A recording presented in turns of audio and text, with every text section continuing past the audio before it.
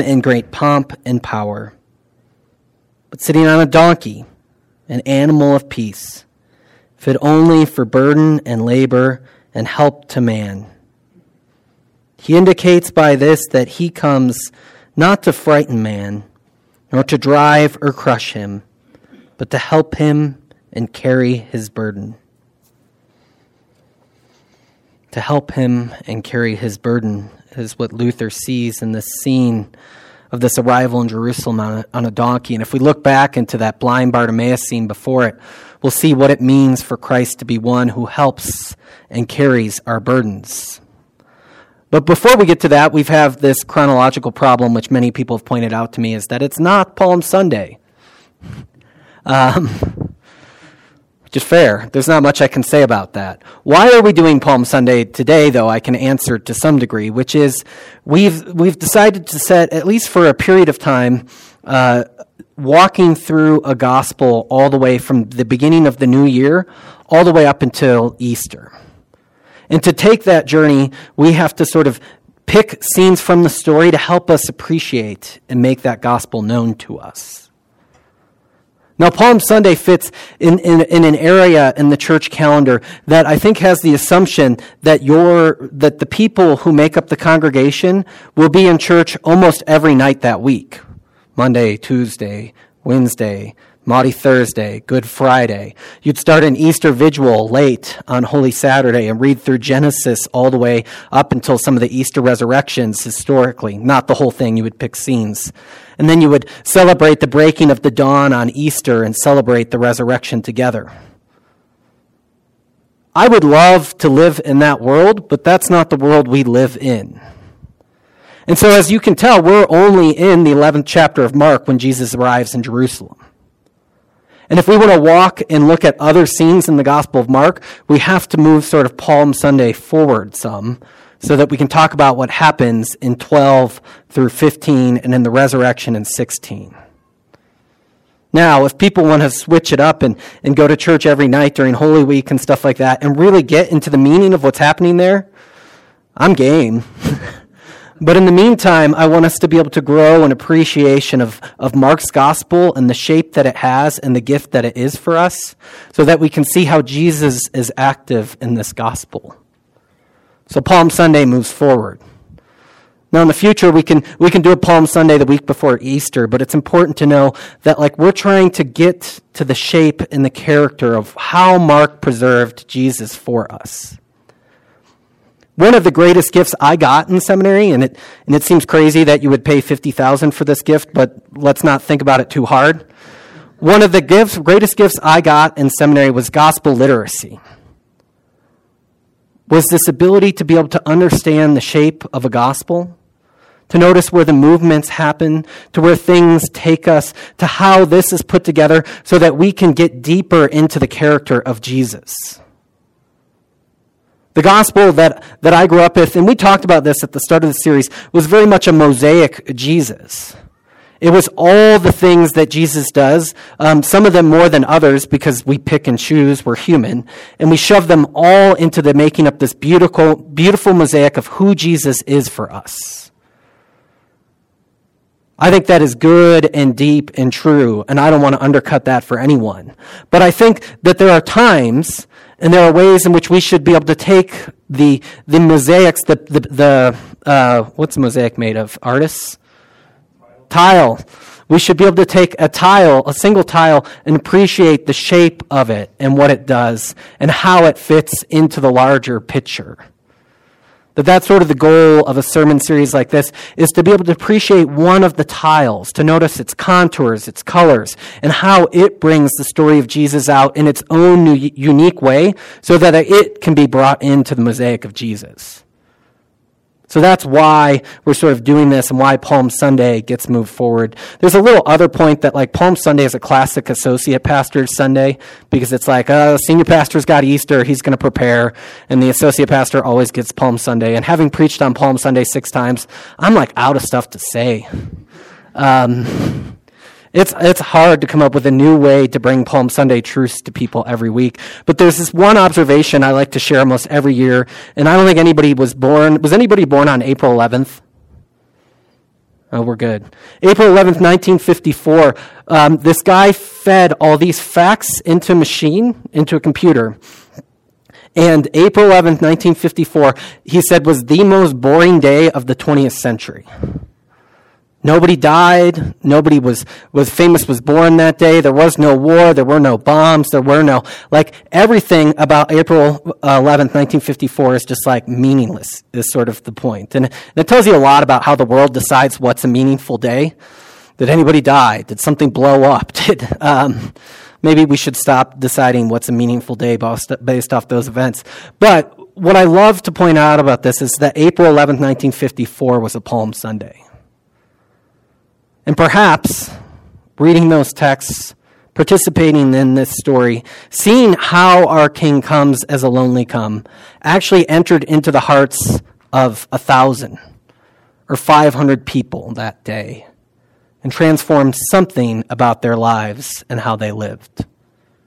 And if that's the case, April 11th, 1954, there might have been quite a bit that happened. But it's harder to register in those ways. It's an observation I love. Now, back to the chronology point here on Mark's Gospel is David has a sermon ready for the scenes right after this. And it was great that Kelly read Scripture this morning because she's the visual representation of why David will be giving that sermon whenever it happens. We figured that next week, the baby could be born this week, and that next week David would give that sermon that he has ready for the scenes right after this. If by chance the baby goes another week, which is possible, don't tell Kelly that because she's ready for it to come out, David will give that sermon a week later. So just keep in mind that we're going to go backwards possibly at some point, and it'll be backwards so David can have prepared. And so I gave him, it was nice. We gave him time to, prepare for this and to not be like, hey, it's Saturday, the baby came, can you just do whatever tomorrow is? That David has time to be ready for this. And as kind of my associate teacher, I didn't stick him with Palm Sunday. So he would have done a great job on it. But I want to look at the wholeness of these two scenes together. Part of what I think ties them together is that the way that a king is, there was one other important part. On the gospel literacy point, is that we often think of the Bible as inspired content, which is true.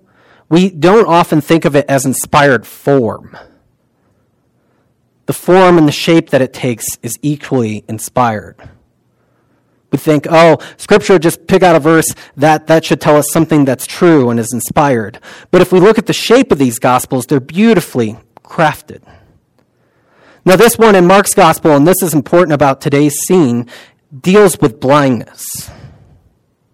The section that started this section of Mark's Gospel back a couple chapters ago also dealt with blindness. And then it's in this section where the disciples are beginning to try and put together how can they see Jesus. It's in this section that Jesus quotes from Isaiah and says that hearing that they won't hear, having ears that they won't hear, and having eyes that they won't see.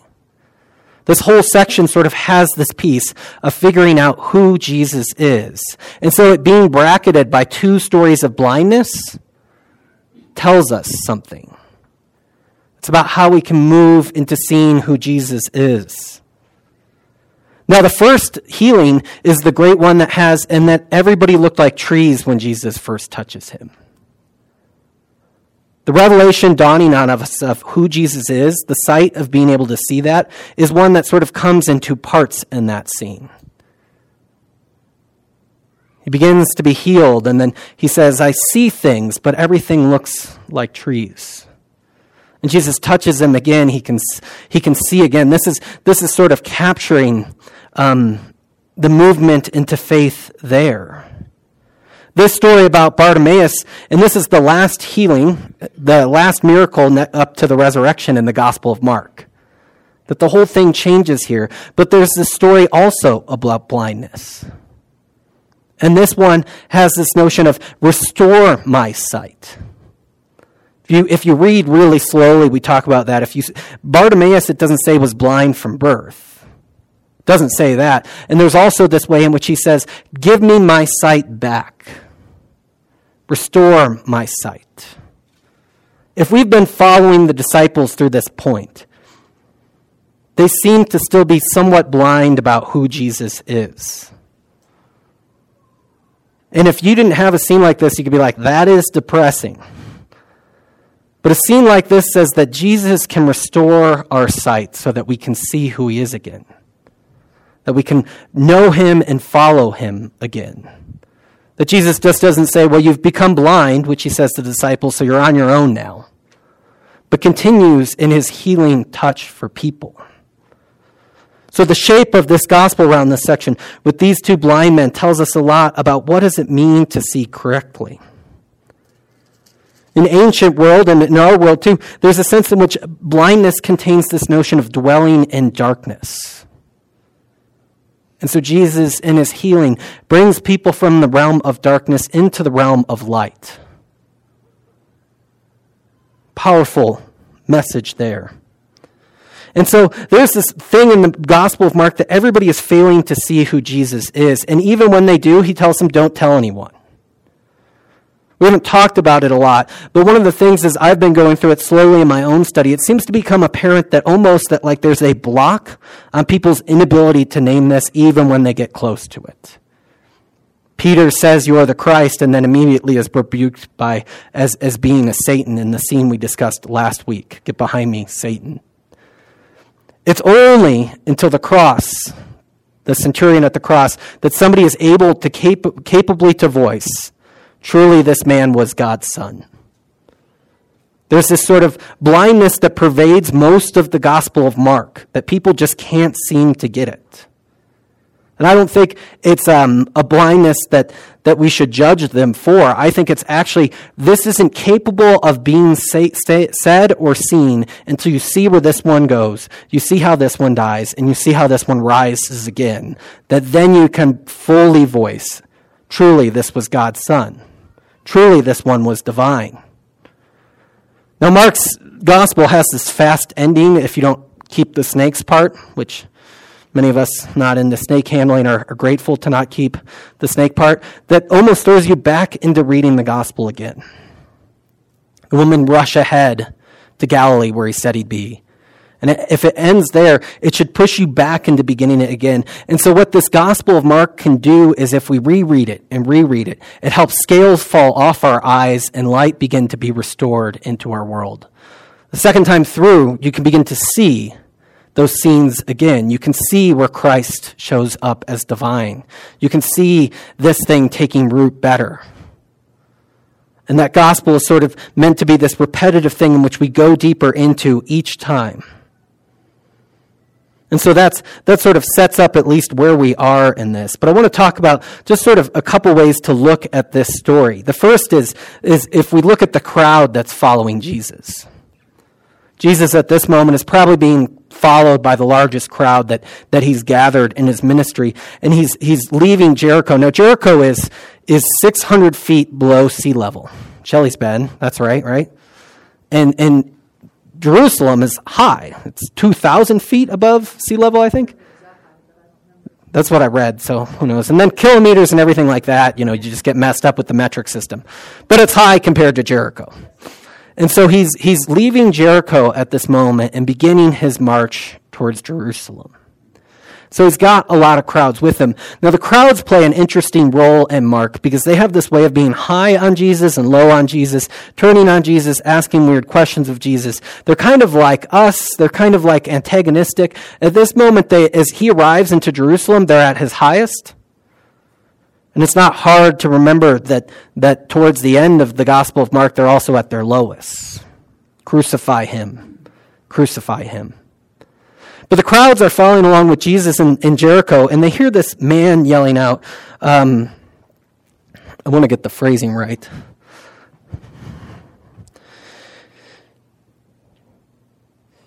Jesus, son of David, have mercy on me. Jesus, son of David, have mercy on me. Jesus, son of David, have mercy on me. He's a blind man on the side of the road, and he just keeps yelling this out. Now, if you've been following along in Mark's gospel, this almost seems like the type of person Jesus would say, they're not supposed to know that yet. Like, this should be a secret, right? But that's not what happens. Now, the crowds, for some reason, and I think this is fair for us as well, try to silence the man. If he's been yelling this for a while, I think we would all be like, just shut up already. Let it go, man. Jesus, Son of David, have mercy on me. Jesus, Son of David, have mercy on me. Jesus, Son of David, have mercy on me, is his cry. And what the crowds do is they attempt to silence him at first. Now, this shouldn't seem that unique to us in our own spiritual lives and our own public lives. I've been the person who people say, will you just shut up with the God stuff already? Will you quit calling that out, reminding us of that? And it's funny, I work in the church world. It happens there as much as it happens in the public world, where it's like, yes, of course God could restore us. Yes, of course God. But since he's not going to, we have to make some plans at the moment. It's not to say that we shouldn't plan, but you can even get tired of it in the world of the churches to sort of say, okay, Jesus, Son of David, have mercy on us. We all got that, all right? All right, now let's move on and get some real work done because God may not show up. Seems to be the way that we can function. Crowd can silence us in another way, antagonistically as well. They can kind of try to shut us down. But the crowd, the second that Jesus shifts his opinion, call him.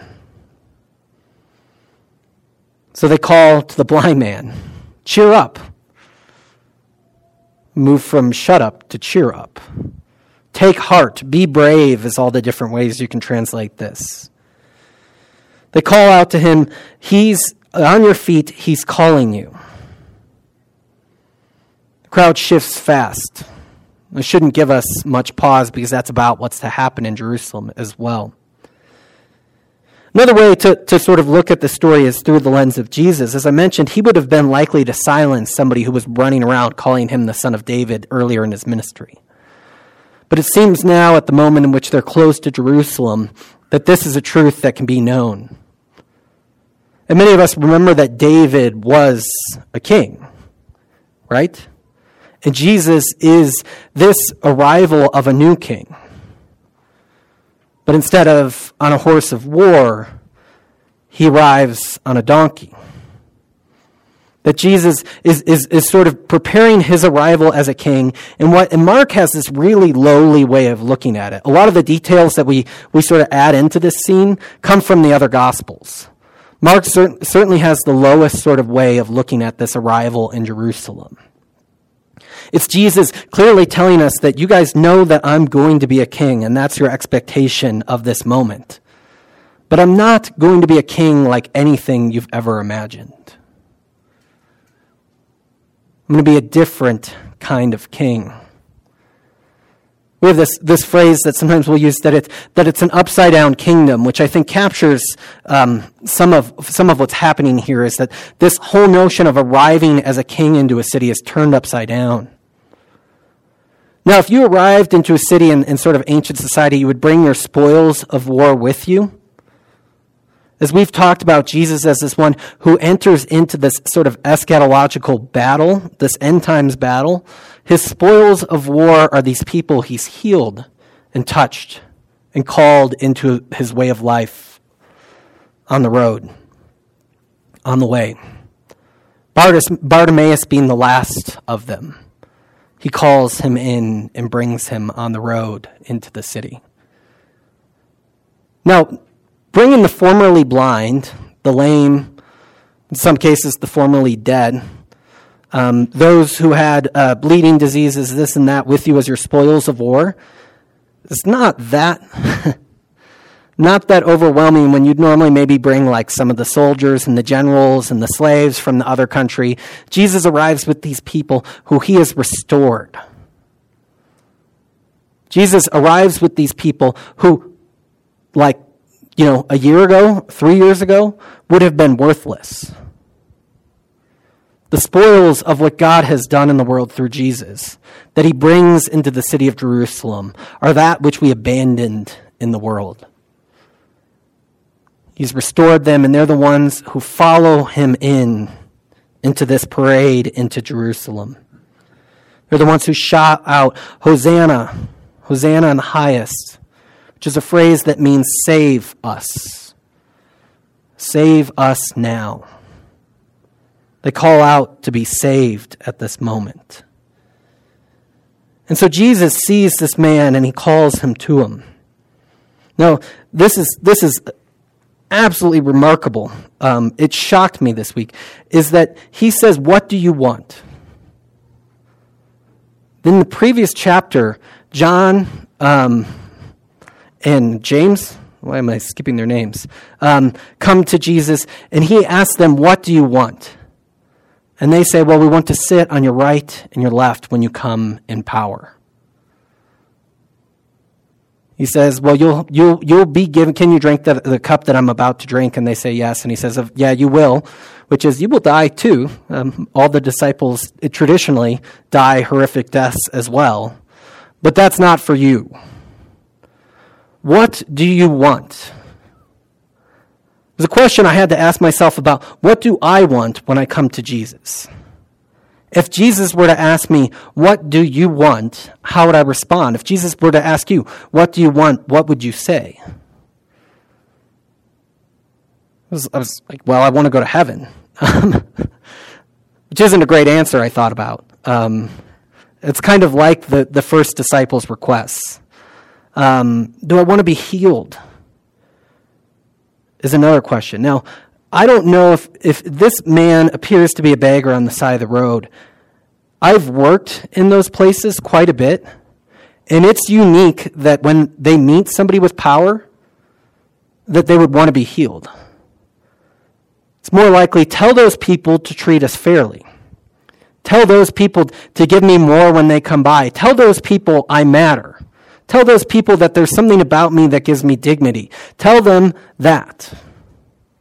Now, you may think I'm just picking on them, but here's the truth of the matter. When I think about my life with multiple sclerosis and people are like, "Do you want to be healed?" Well, it's become a lot of an identity at the moment. I mean, yes, obviously, but like on the other side of the coin, like, you know, people think that you're wiser because you've suffered. You know, do I want to give that up? Do people, they have a little bit more sympathy for you? They ask you how you're doing. Do I really want to be healed of multiple sclerosis? Now, I think a lot of us, when Jesus says, "What do you want?" if we go to our wounding, if we go to the thing where we need to be healed, I think we might hesitate. I think we'd say, yes, heal that, but I think we'd be, I don't know. Here for me, growing up with a learning disability, at the moment to be able to say, "Oh, I have a learning disability, can you heal me?" wouldn't have been that helpful, because then I would have lost a lot of the things that were helping me get through.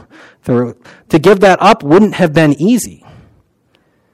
Let's say this man has been blind for 10 years, the son of Timaeus, which is what Bartimaeus means. It says he's been blind for 10 years. His business is gone. He doesn't have a place he can go. He's sort of been abandoned by the side of the road. If he can see all of a sudden, he's got to put his life back together. Bartimaeus, what do you want? I want to be healed. That's a good answer, I think, to the question of what Jesus says when Jesus asks us, "What do you want?" I want to be healed. I want to be restored. I want to be brought into your way. Jesus, you notice, he sets him free at the end of the story. He says, "You're free." And then Bartimaeus follows him on the way. It's a story of discipleship. It's a story of baptism. You can imagine the scene in the ancient sort of liturgies of baptism in the church when somebody would cry out, "Jesus, Son of David, have mercy on me. Jesus, the living God, have mercy on me. Jesus." And the crowd, somebody would say to them, "What do you?" They would rebuke him, and the person would still say that. They made it hard to get in back then. And so they would call him, and they would say, rise up, stand on your feet. He's calling you." And they would throw their cloak aside, and they would go, and they would say, "What do you want?" And they would say, "I want to be healed. I want to be brought into this way. I want to see again." We talked about the spiritual blindness at the beginning. I want to be brought into this news. I I want to be brought into this place. Now, one of the most famous, oldest prayers of the church is the Jesus prayer, which I say to myself often, which is, Jesus, Son of God, have mercy on me, a sinner. Jesus, Son of God, have mercy on me, a sinner. The Orthodox will say it with a prayer rope over and over again. Jesus, Son of God, have mercy upon me, a sinner. And the first time I heard that coming from, well, we can get into that some other time. But I was kind of like, well, that's a little harsh. Jesus, Son of God, have mercy on me, a sinner. But as you pair it with this story, it doesn't sound harsh. If you pair it with what Luther says about this arrival in Jerusalem, it sounds like there's somebody there who can take our burdens, be a help to us, and free us into new life. It's not just bad news for us to say, Jesus, Son of God, have mercy on me, a sinner. It's actually the words that we say for the renewal that God is going to give us. It's the call out in faith that God is going to transform this place in our lives. There's one more observation I want to make about the text, which is that he throws aside his jacket. A blind man throws aside his jacket. That doesn't seem like a wise thing, right? This is going to be hard to find your jacket again if you're blind. Not only that, imagine, many of you have been to professional sporting events, right? It's a large crowd of people. Call out to him, he's calling for you. Get up and go to him. He throws aside his jacket. People walking. I think it's fair to say you're never going to get that jacket back. He throws across, especially if you're blind, that's just not going to happen. He throws across the thing, and most people think the jacket was laying over his legs, and it was where people threw change and money as they passed by for him. It's not a jacket he's wearing. He throws off the thing that's empowering him or giving him life in his sickness, right, in his blindness. He throws it off to go to Jesus. Paul says that we should throw off the sin that easily entangles and drags us down. Now, it's going to be about 2 years since we changed the church's name to Defiance, but I remember I was standing there with the pastor, and I said, we're changing our name to Defiance, and he said, well, Matt, what happens when you're defiant in your spiritual life? I was like, I had been preparing for things like this, so I was much sharper on my feet than I should have been, because you know what he means is that, defiance isn't the way we live with our God, right? We move towards him in love. We practice with him. We do this. He was like, defiance for the name of a church. That doesn't name who we should be with God, right? And what I said to him, and like I said, I had been thinking about this name for a long time, I said, you mean like if I say no to the powers of the mall and all the things that want me to be this way in my life? You mean if I defy what the internet tells me about my body and who I am? You mean if I defy the NFL and neglecting my kids after church on Sunday? If I defy those things, is that what you're talking about? He said, I didn't mean it that way. He was right. I was just picking on him. But I think there's that truth of that what happens when we come into this place, into the spiritual life, we throw off those things that disable us and keep us from coming into the life that God has for us. We throw off a culture of death that's bent a certain way and move towards life that's found in Jesus. This is the hope of this passage. This is the hope of one who comes into the city not as a proud king, but as one on a donkey, which is a help to man to carry his burdens. Let us pray. Jesus Christ, Son of God, have mercy on me, a sinner. Jesus Christ, Son of God, have mercy on me, a sinner. God, you come to us in many and various ways, and you ask us, what do you want me to do for you? I want power. I want a bigger church. I want people to respect me. I want people to see me. I want to be known. But God, the blind man correctly sees that when we come to you, what do you want from us? I want to see. I want to be healed. I want to be set free. And as Jesus speaks these words of being set free, he says, your faith has healed you. And as we receive this healing, it's up to us to follow you along the road, to leave behind what's entangled us, to leave behind what's broken us down, and to move with you towards Jerusalem. Jesus Christ, Son of God, have mercy on me, a sinner. Amen. There's all sorts of, strings and things that you tie out when you write a sermon. And I forgot that we did confession right after this. Confession has that sort of powerful moment, and this is new for us, of letting go, of